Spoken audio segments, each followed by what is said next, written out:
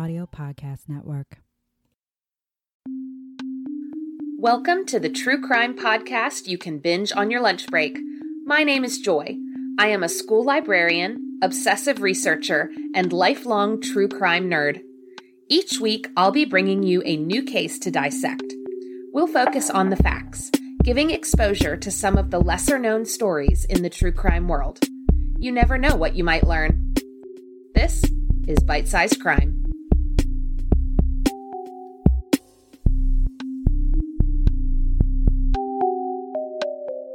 Welcome back to Bite-Sized Crime.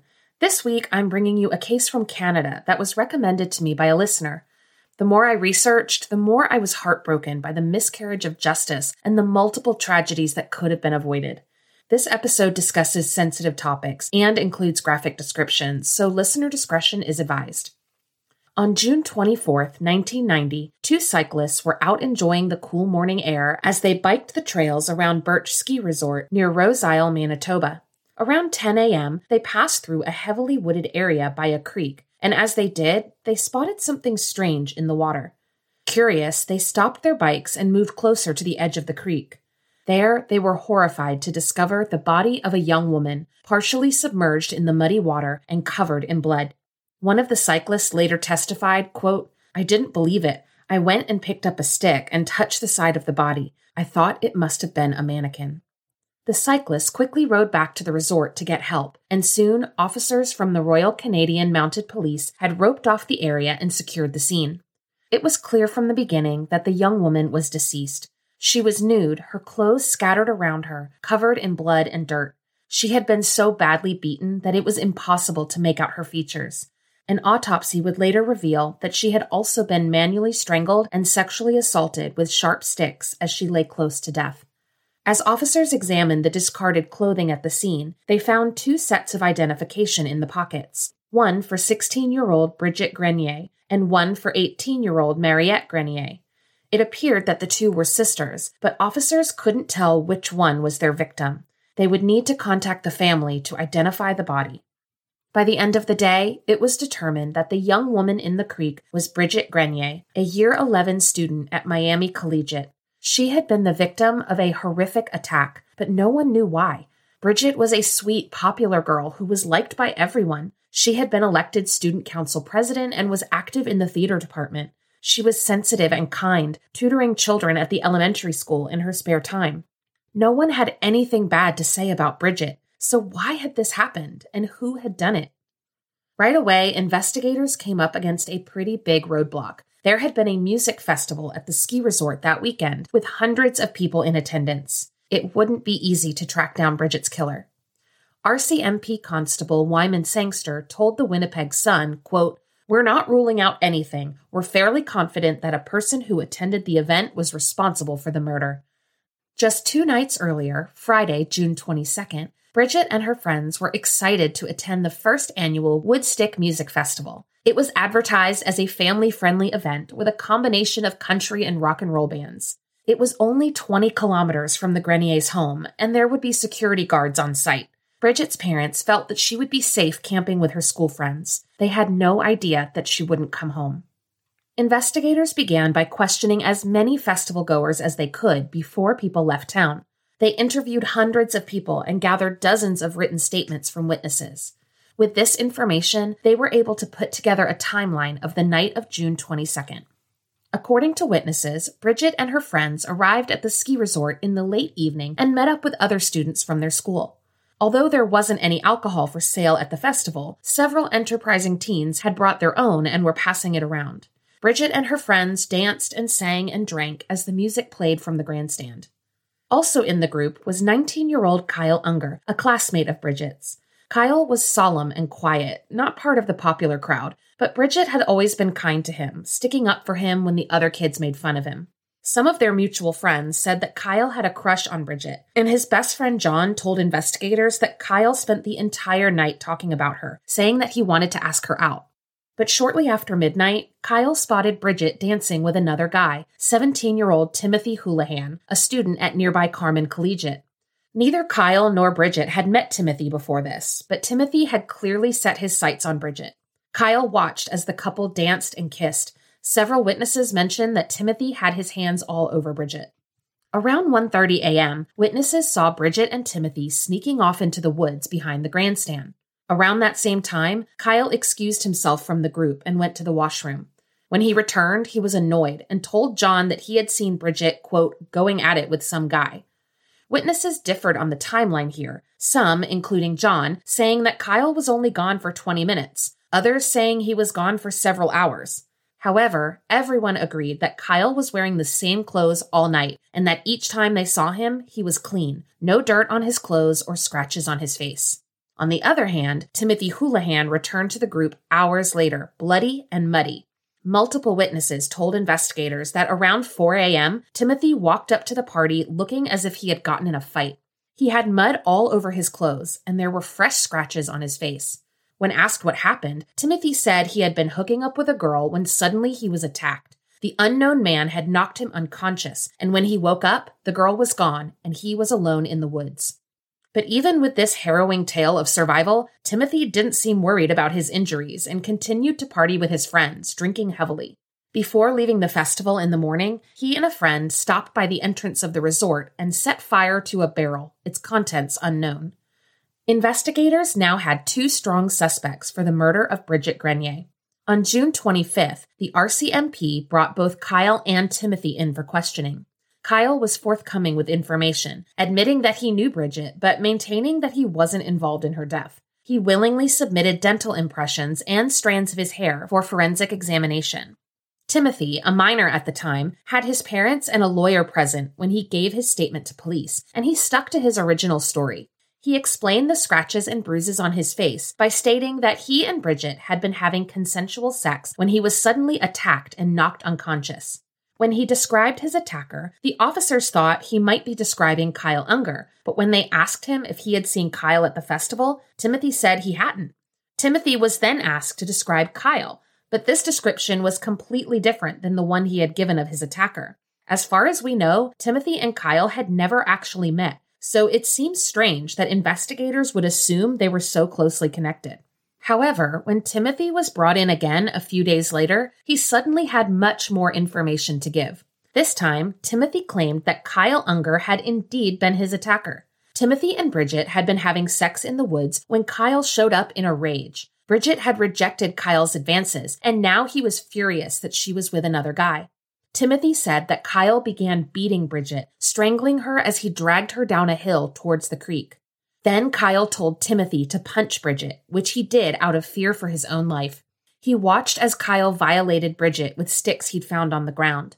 When Brigitte finally lay still, Kyle told Timothy to help him hide the body and then threatened him into silence. Quote, "He told me to keep my mouth shut or something would happen." On June 29th, Timothy Houlihan and Kyle Unger were arrested and charged with first-degree murder. After a few weeks in jail, Timothy was released into his parents' custody and was allowed to go back to school. Kyle, however, was denied bail and held in police custody. But as the months passed, prosecutors struggled to make the forensic evidence match the story given to them by Timothy Houlihan. Kyle didn't have any dirt or scratches on him, whereas Timothy did. There was a hair found on Brigitte's sweatshirt, but Brigitte had borrowed that sweatshirt from a friend. The hair could have belonged to anyone. There were also bite marks on Brigitte's breasts and arms, but a forensic odontologist testified that the marks were not a match to the dental impressions submitted by Kyle during the investigation. And then there was the fact that Kyle and Timothy had never met. They just happened to be at the same festival, hanging around in a big group of people. What would lead Timothy to help a virtual stranger murder a young woman in his company rather than run the short distance back to the festival and call for help?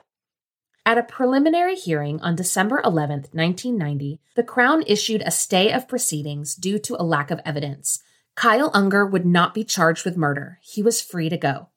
But investigators were not so convinced of his innocence. They strongly believed that Kyle was a murderer, and they were determined to prove it. The RCMP began interviewing inmates who had spent time with Kyle in jail, hoping they would have useful information. Several inmates were willing to testify against Kyle, but their stories were so bizarre that the prosecution worried about their reliability. However, an inmate by the name of Jeffrey Cohen told investigators that on the day Kyle's charges were stayed, Kyle had come back to their shared cell and told Jeffrey, quote, I killed her and got away with it. An alleged jailhouse confession was not enough to reinstate the charges against Kyle, but it was enough for the RCMP to launch a Mr. Big operation.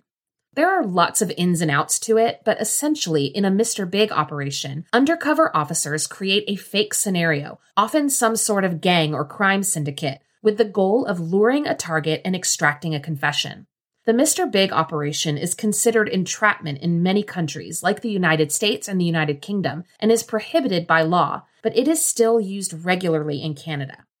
In June of 1991, 4 undercover officers with the RCMP set out to get a confession from Kyle Unger, who by now had moved out of town and was trying to rebuild his life. 2 officers drove a beat-up camper to the small town of Austin and pretended that they had broken down in the driveway of the farm where Kyle worked. When Kyle came out to help, undercover officer Larry Tremblay struck up a conversation with him. Over the next week, Larry and Kyle became friends of a sort, Larry slowly earning Kyle's trust. On 4 separate occasions, Kyle told Larry that he had been wrongly imprisoned for murder, but Larry never asked for more details. Instead, he told Kyle that he had an opportunity for him, one that could make him a lot of money.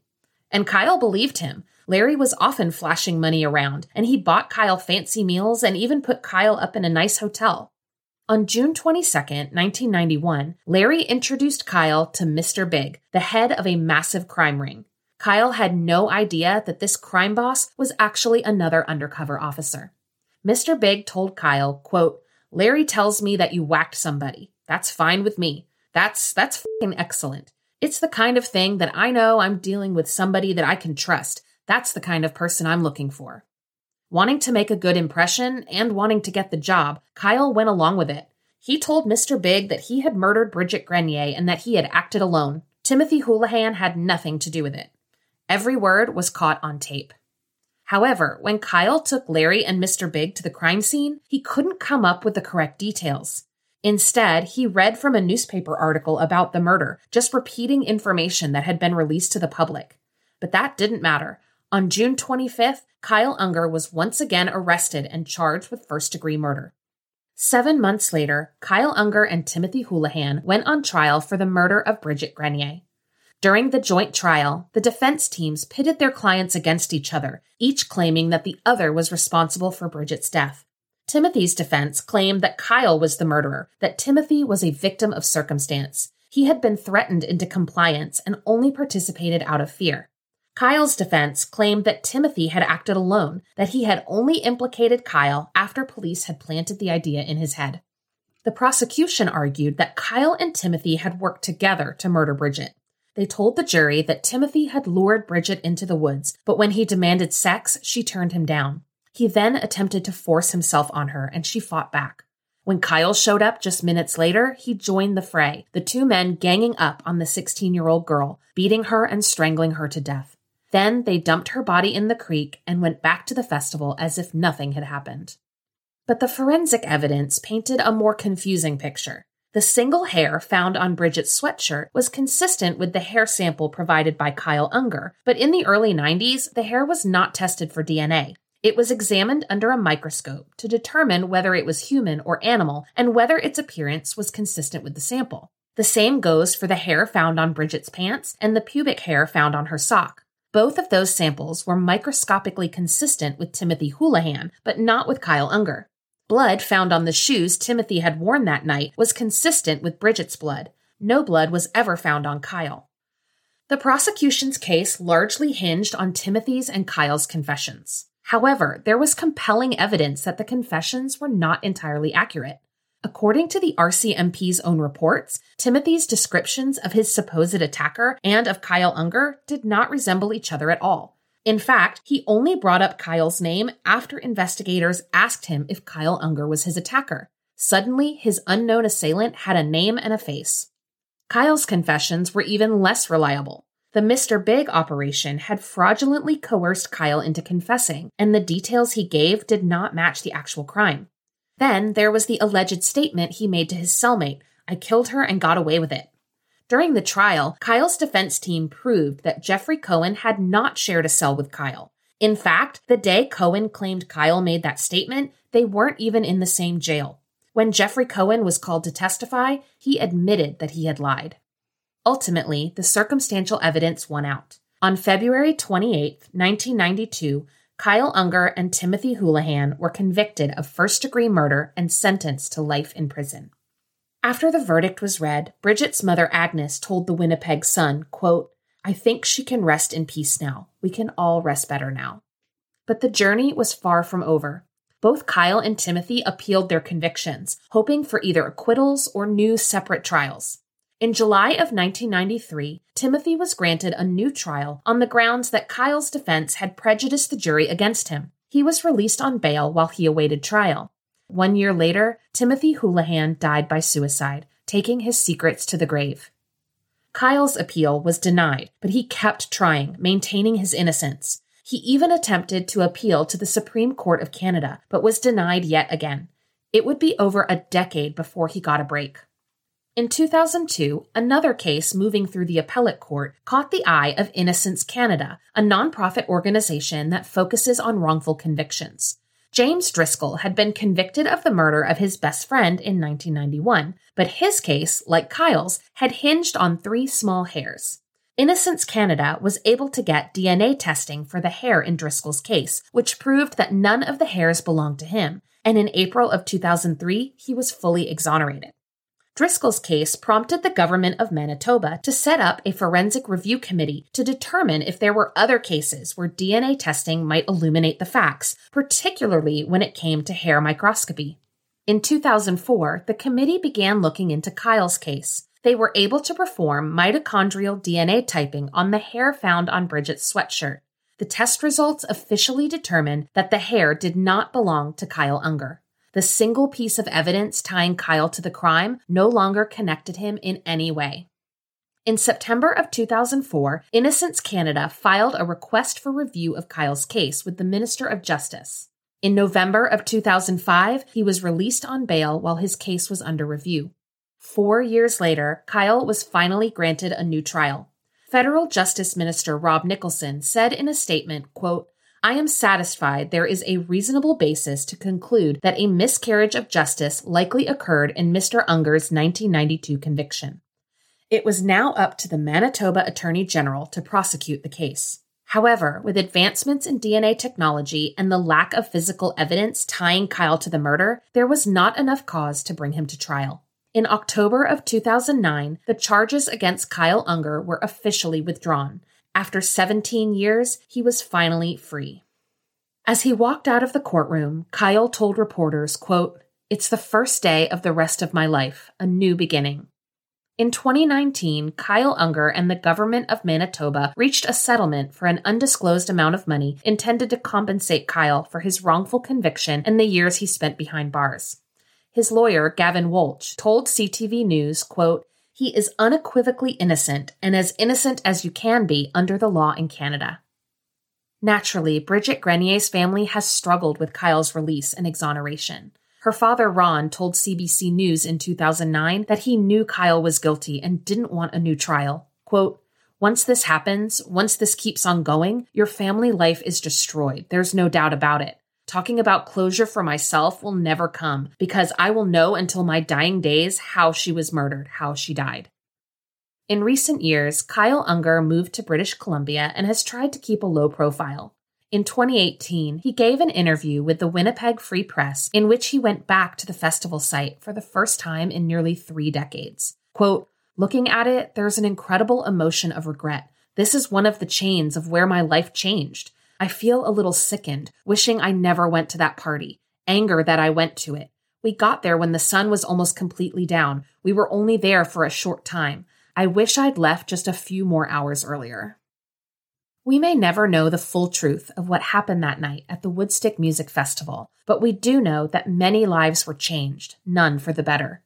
Brigitte Grenier was brutally murdered, robbed of the promising life ahead of her. Her family was left devastated, forced to endure years of pain and heartbreak. Kyle Unger was accused of a crime he didn't commit and subjected to 14 years in prison, locked away from the world. And Timothy Houlihan was tortured by the knowledge of what he had done. There is no victory in this case, only tragedy. We can only hope that Brigitte's memory will live on in the hearts of those who loved her. Thank you for listening to Bite-Sized Crime. This episode was written, researched, and edited by me, Joy Scaglione. Theme music is by Arts Guitars. For episode transcripts, pictures, and sources, please visit bitesizedcrimepod.com.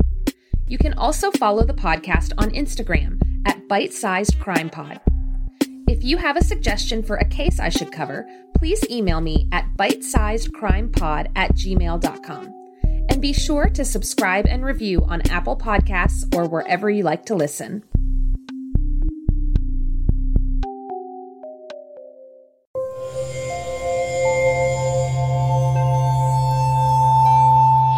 Part of the Boundless Audio Podcast Network.